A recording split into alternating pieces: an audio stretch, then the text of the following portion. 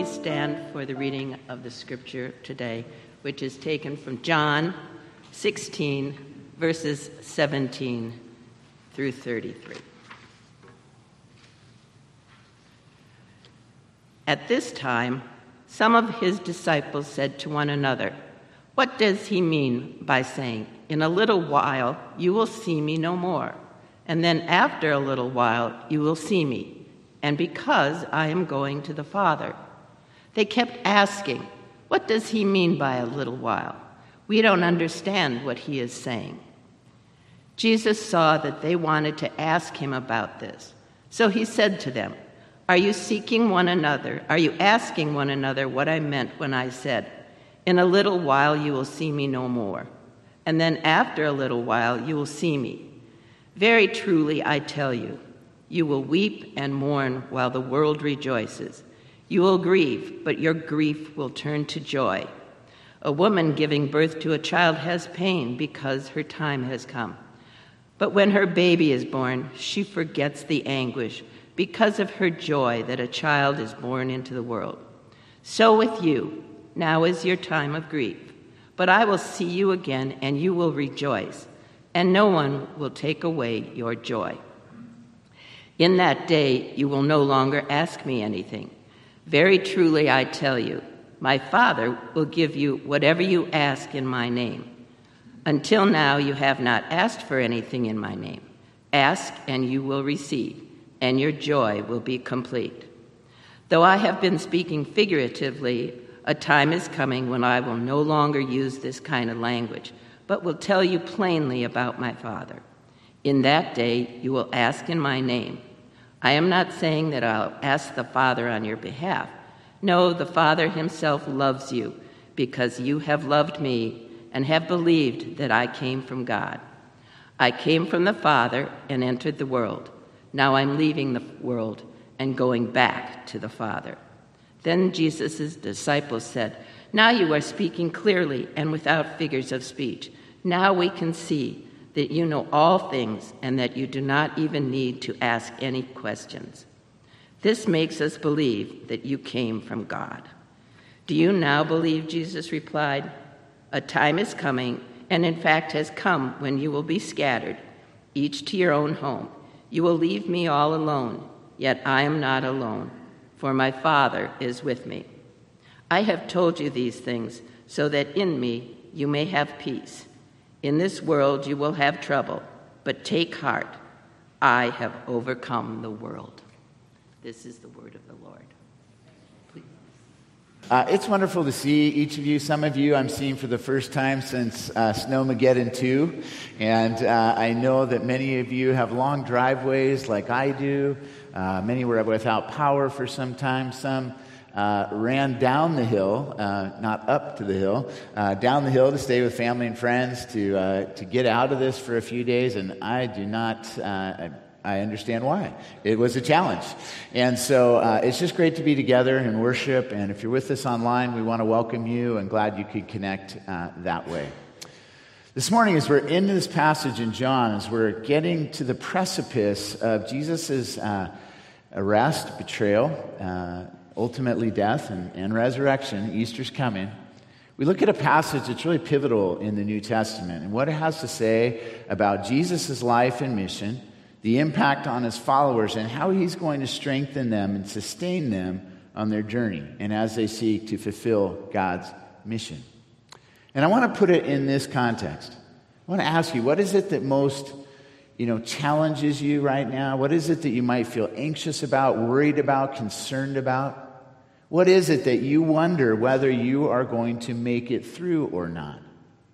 There are things that we go through in life, and we wonder how God is going to enable us to see through those things. What is it and how is it that he's going to come alongside us and strengthen us and sustain us to see us through that difficult part of our journey?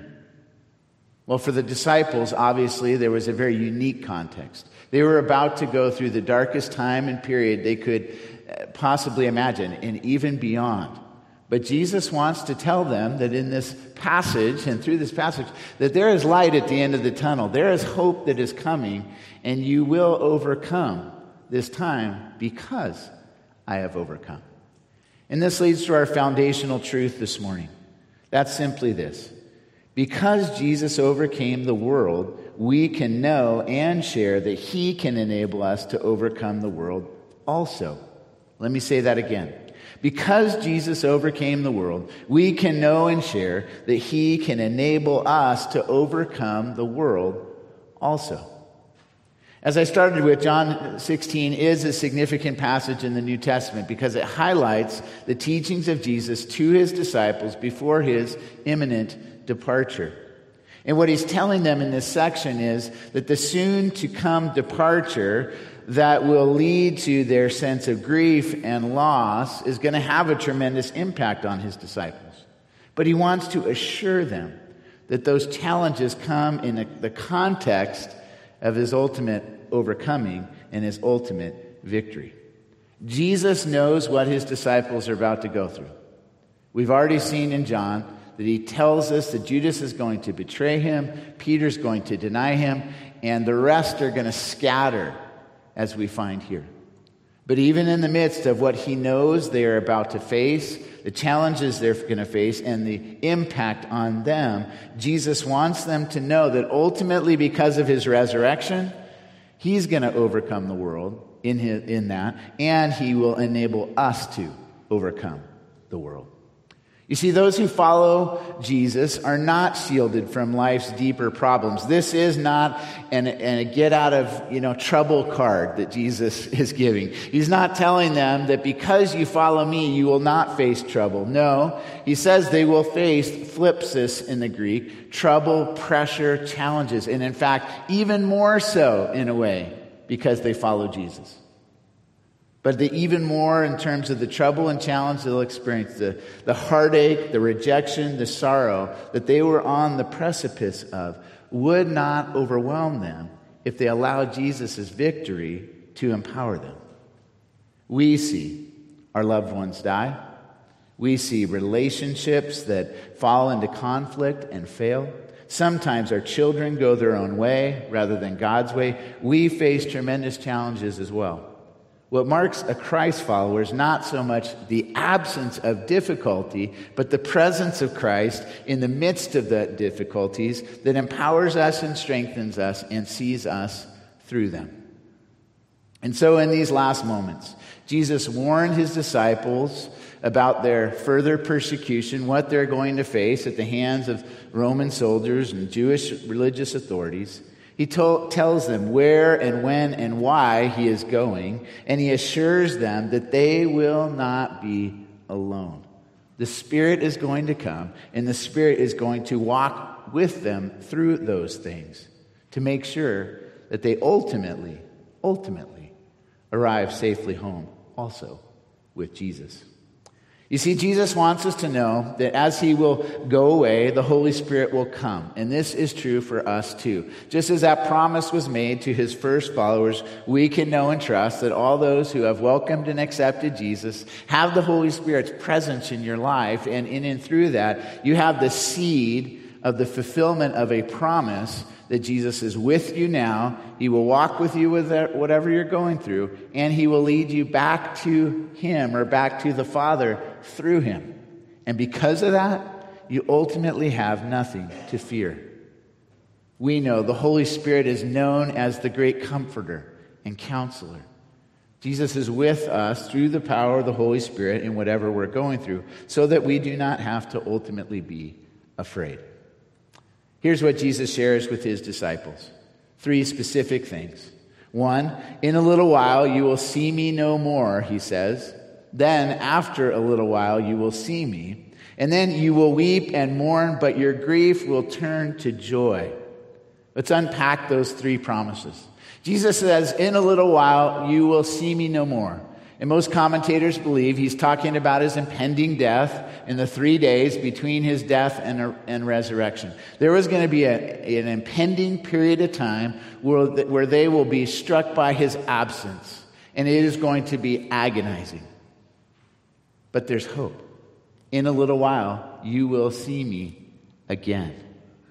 And the first fulfillment of this passage and this promise is that Jesus would rise again 3 days later on Easter Sunday. He's going to show up again. He's going to appear to them in his resurrected presence and give them assurance that death does not have the last word, but he does in his victory over death and in his resurrection.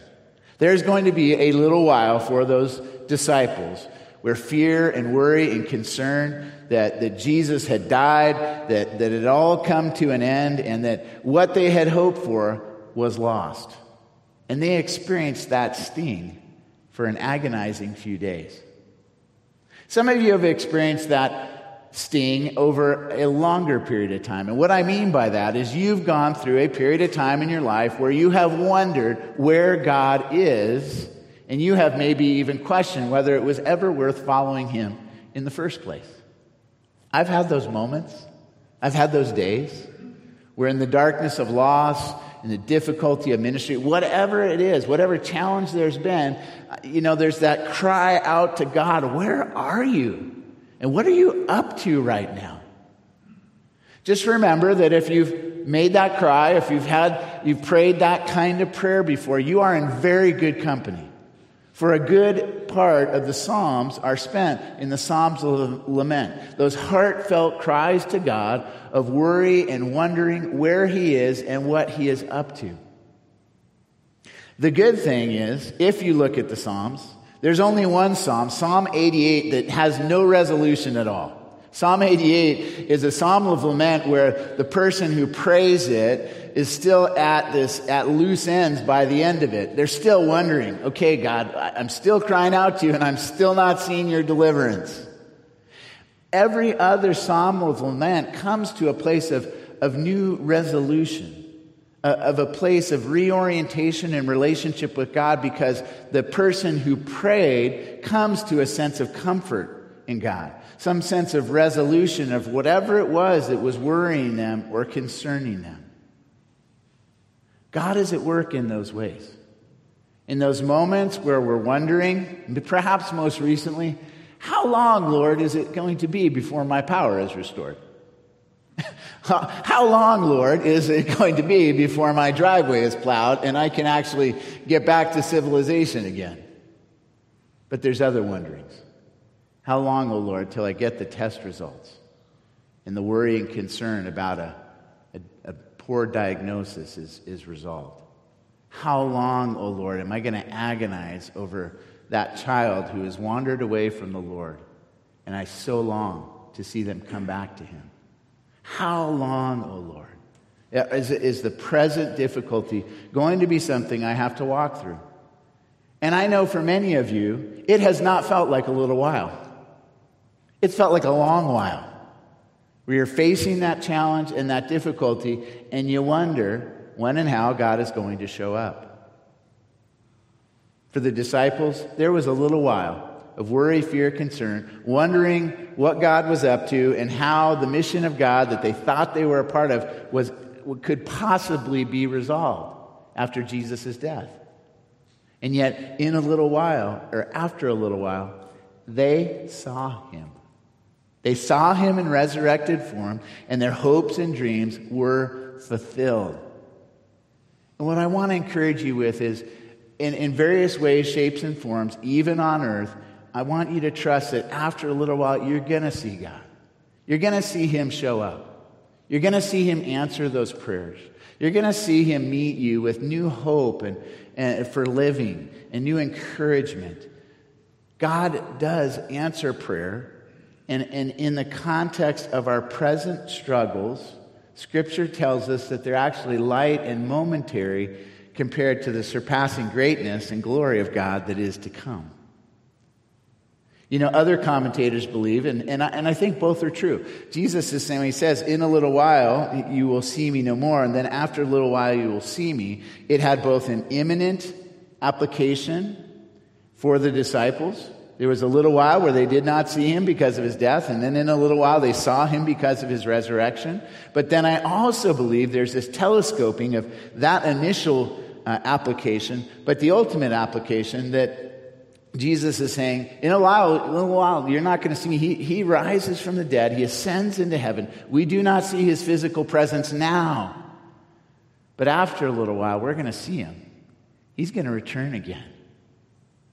And what he's telling us is that ultimately, in light of eternity, that time frame of Christ's ascension into heaven and his second coming and return and ultimately setting all things right is only a little while compared to the eternity we're going to experience with God. Josh ran 2 races in Dublin yesterday, and it's the largest track meet for distance runners in the country, actually. And they set a new world record. 411 kids ran a sub-5 mile yesterday, and it broke a world record. Josh ran a 4:40 and was part of that group. Okay, but there was a point in time where, he's coming into his second race, and he's like, Dad, I don't think I have anything to give this race. I have no chance of doing well. I'm running against guys that they're all good runners, and I just don't think I have it in me to give.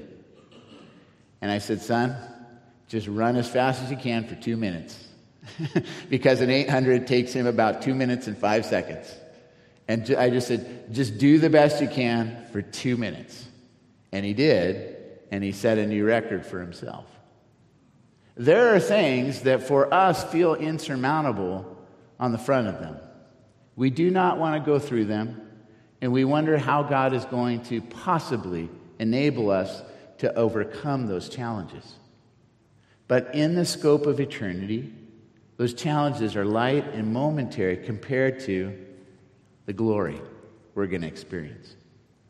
Jesus says, you will weep and mourn, but your grief will turn to joy. And I just want to say here, he does not make light of their grief and their sadness. He is saying there's going to be real pain. There's going to be real dissonance in your relationship with me for a while. And you and I know that pain of the dark nights of our soul. St. John of the Cross talks about them. Those times where there is just dissonance, lack of understanding in our relationship with God that causes us to wonder. And he says, you're going to weep and mourn. There is going to be a time of sadness. And so Jesus is not undercutting what they're going to go through. He is not making light of the pain and sorrow they're about to experience. And I do not believe that Jesus makes light of our challenges. He names them and points to them and honors them. And I think even in his own life and death, he knows. He's been there. He's experienced those things. And in his experience of those things, he knows how hard they are. He knows the difficulty of departures. He knows the grief and sadness of loss. We saw that when he encountered the death of Lazarus. Remember, the shortest verse in the Bible. Jesus wept. He did not say, it's okay. I'm going to take care of it. No, he wept in bitterness and sadness over the power of death at that moment. But then he overcame it in lifting Lazarus up from the dead. Jesus says, well, I'm going to tell you a solemn truth. You will weep and wail while the world will celebrate. But you will overcome with sorrow. It will be overcome with the sorrow because your sorrow will be turned into joy. Jesus is saying there's going to be a time of seeming separation, pain and sorrow and difficulty. And it will look like the world has won. And for those few days, between his death and resurrection, it really looked like the world had won. People who saw him as the enemy, people who saw him as crazy and a madman, thought they had done away with him, thought they had defeated him. But Jesus had the last word. And Jesus overcame the power of death. And in what we're facing today as followers of Jesus and the difficulty of the mission of making him known in this world, Jesus also meets us where we are. And in those times where it seems like the world is winning, and our mission and our call to make disciples is struggling, Jesus says, you will overcome. The sorrow you know now will be defeated in and through my death and resurrection. There is eternal hope for you, and therefore your present sorrows do not have the last word, because death will be defeated. And by contrast, where the world felt victorious in defeating death, ultimately the world is going to, be defeated in terms of its missions and designs of squelching God's mission and designs.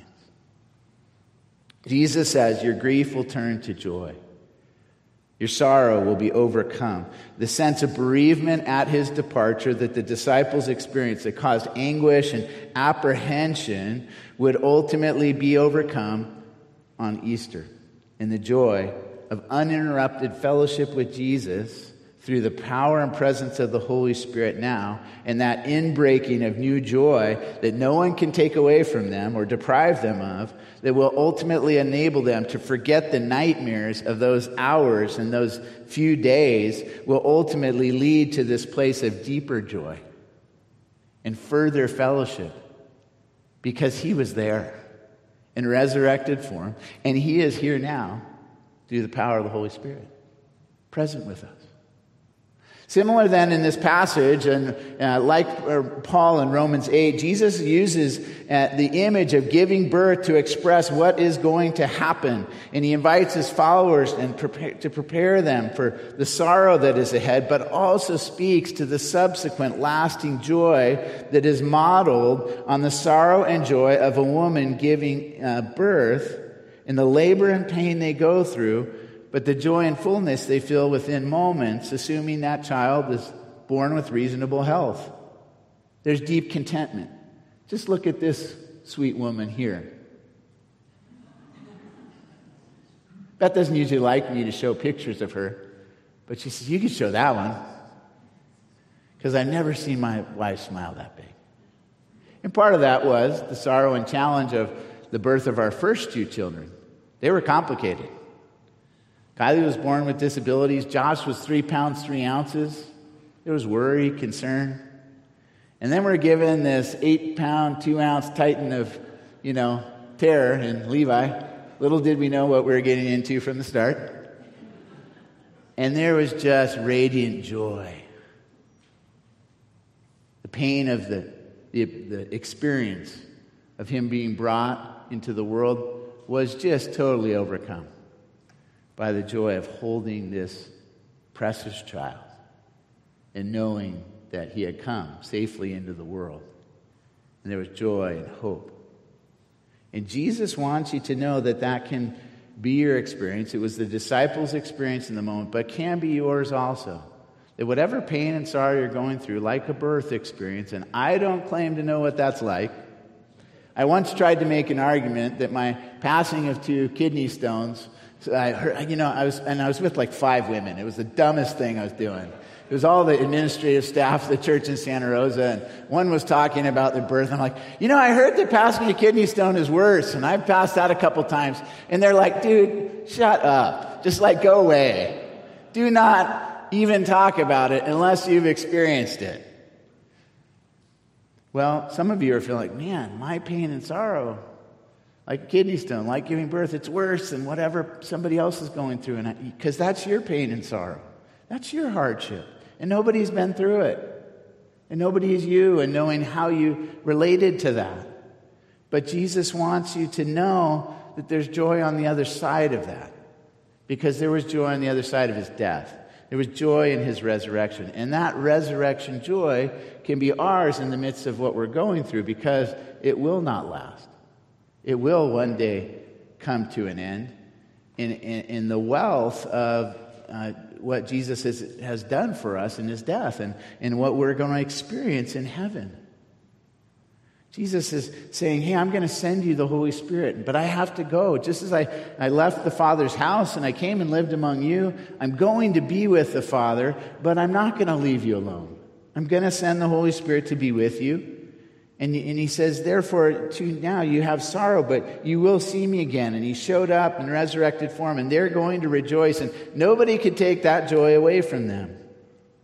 There's going to be a lasting joy, and there is a lasting joy, knowing that, like giving birth, there is pain and sorrow now, but there's going to be fulfillment.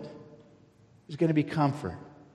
There's going to be joy of grasping the fulfillment of God's plan and purpose. Jesus then says they, the disciples, will experience enduring, complete joy.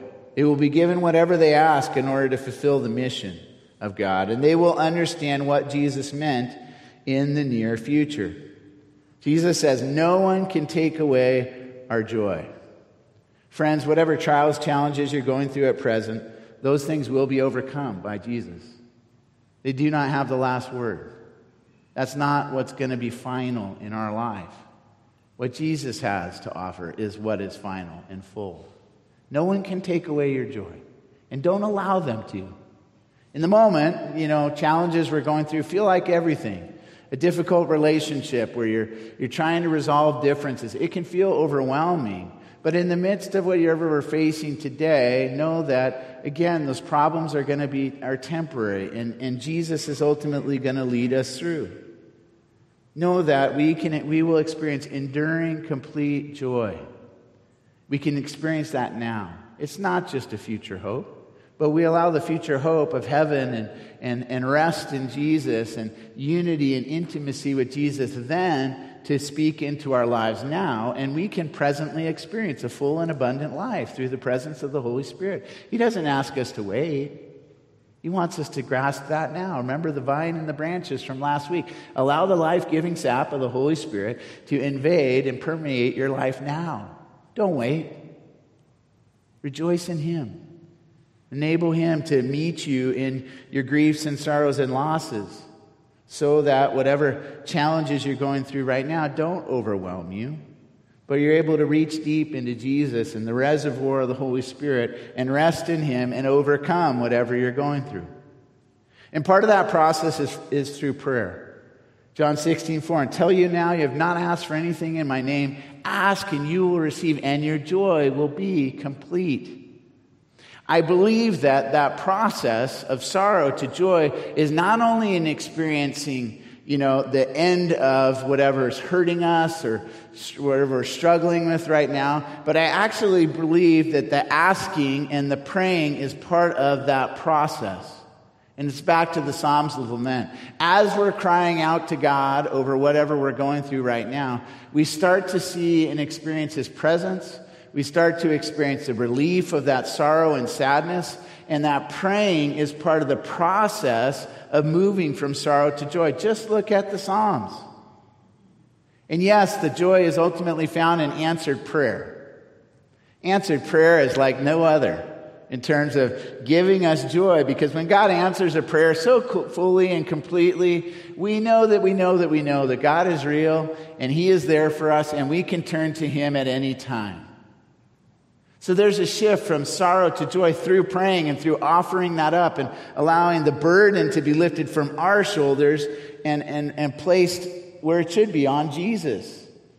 But there's also then the joy of answered prayer and the experience of fulfillment and knowing that God is at work above and beyond what we would ask or imagine, Paul tells us in Ephesians 3, so that we can experience His enduring love and we can experience the joy of answered prayer. Friends, answered prayer is the key to the fulfillment of God's mission. Answered prayer and giving that to God and allowing Him to strengthen us is what will sustain us through the journey of life. And it's knowing that He has the power and ability to answer our prayers that can give us hope and comfort in our darkest times. Jesus says a time is coming when you will no longer use this kind of language or you will no longer ask me for anything. And what He means by that is we can ask, go to God directly because of Jesus. And we can know that we have access to God because Jesus has been the way and is the way and leads us to that intimate relationship with a loving Father. And when He answers our prayers, when He celebrates us, when he shows up in a way that we're hoping for, we then know again that God is real. And it also relates to our answering of questions, not only our answering of prayers, but we're told here that we will understand what Jesus meant. In other words, at one point the disciples say, now we understand. And I don't think they did still. They said, oh, now you're speaking plainly. Now we get it. And Jesus is probably saying, about time. And He's probably thinking, no, you don't. because they're going to be thrown into utter confusion in the days ahead. But there was a sense of understanding there, of grasping at a deeper level what Jesus was saying. And you know what? Because of God's answer through Jesus and his victory over death, our wondering questions will ultimately be resolved. One day those questions and wrestling questions of faith, we don't understand, help us understand, those are going to be resolved in Jesus' presence. Because we're going to see him in resurrected presence in heaven one day, and it's going to be like, okay, all that didn't matter. You overcame. I'm here with you. We're okay. And all of us have wrestling questions, those wondering times, searching, wrestling with what we're presently going through. But what Jesus is saying is that if you really understand that I am going to the Father in that place of victory, I'm going home, and I'm going to take you to be where I am, then all of our wondering questions can be overwhelmed by the power and grace and love of God. And Jesus said it's because I'm answering prayer, telling you not to ask for anything, ask in my name, and it also is because the Father loves you. Because the Father loves you. He loves you, friends. And whatever you might be facing right now that might cause you to question his love, my encouragement is just receive that love anew and afresh and allow that to resolve those wrestling questions and to let go of them in him.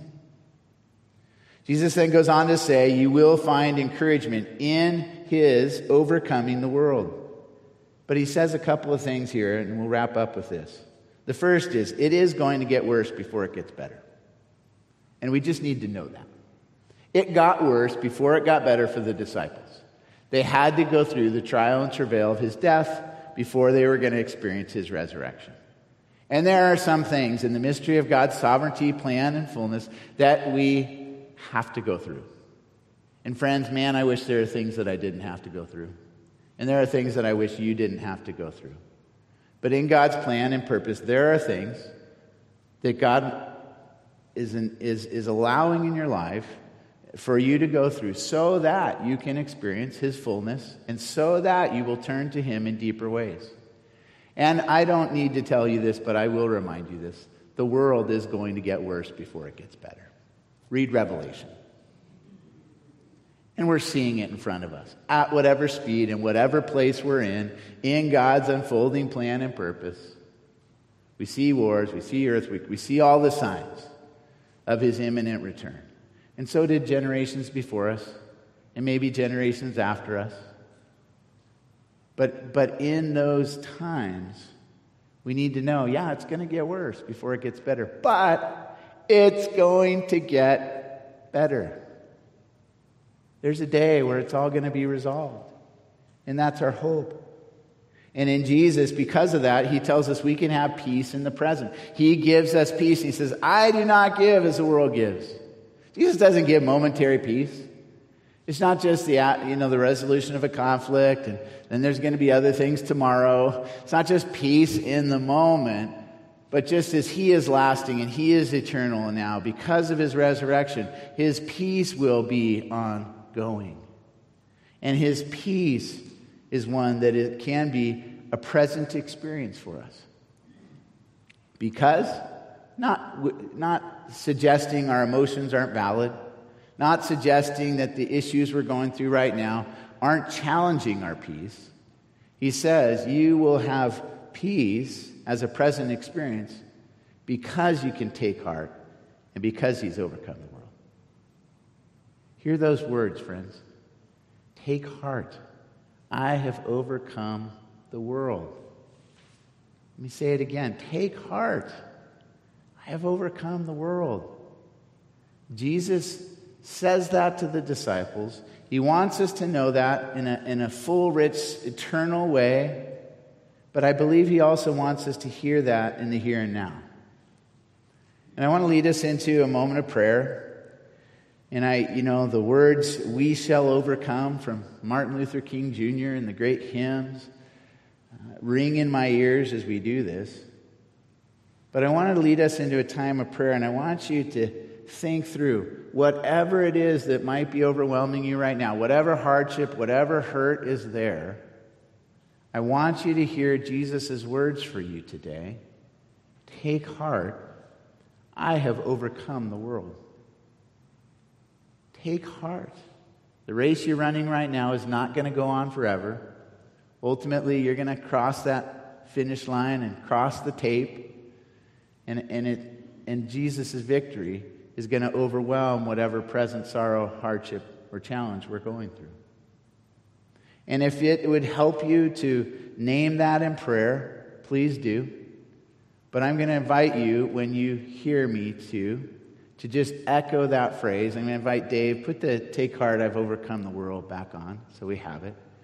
When you hear me speak after an initial prayer, I want you to join me and just echo this promise. So let's practice it. Take heart, I have overcome the world. Let's pray. Lord, in the midst of all that troubles us, we hear your promise. Take heart, I have overcome the world. As we continue in prayer in silence or out loud, if anyone feels the need to, help us to hear that promise.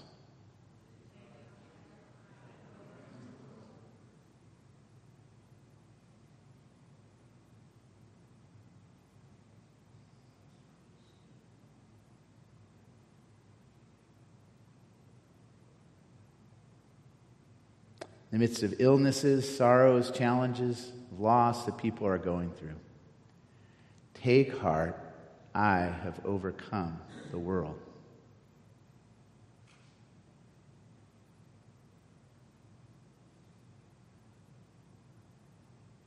In the midst of all we've been through in the last few weeks with weather, power outages, storms that have displaced some, the challenge of so much snow, may we hear your promise.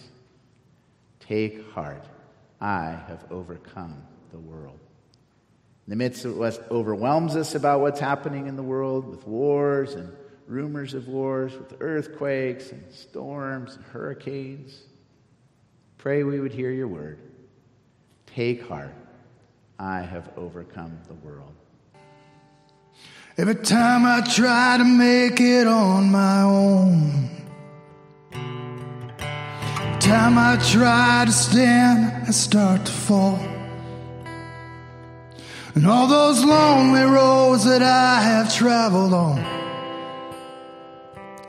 it was Jesus.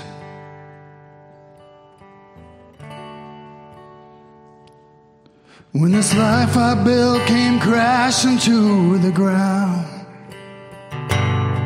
when the friends I had were nowhere to be found, I couldn't see it then, but I can see it now. It was Jesus.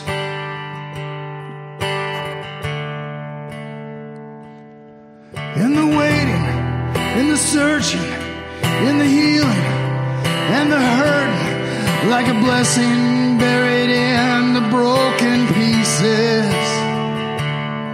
Every minute, every moment, where I've been and where I'm going, even when I didn't know it, I couldn't see it. There was Jesus.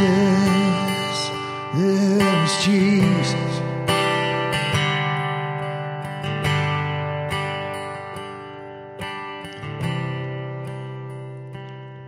For this man who needs amazing kind of grace, forgiveness at a price I couldn't pay. I'm not perfect, so I thank God every day. There was Jesus. There was Jesus. In the waiting, in the searching, in the healing, and the hurting, like a blessing buried in the broken pieces. Every minute, every moment, where I've been, where I'm going, even though I didn't know it, I couldn't see it. There mountain and the valleys. There was Jesus in the shadows, in the alleys. There was Jesus in the fire, in the flood. There was Jesus, always is and always was.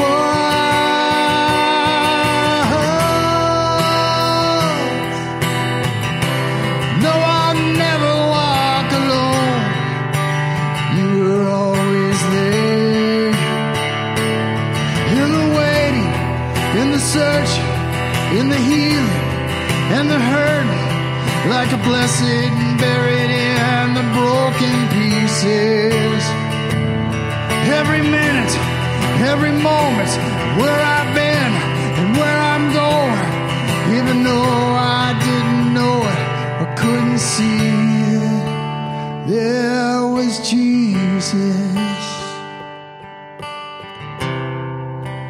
There was Jesus. Thank you, Lord. There was Jesus.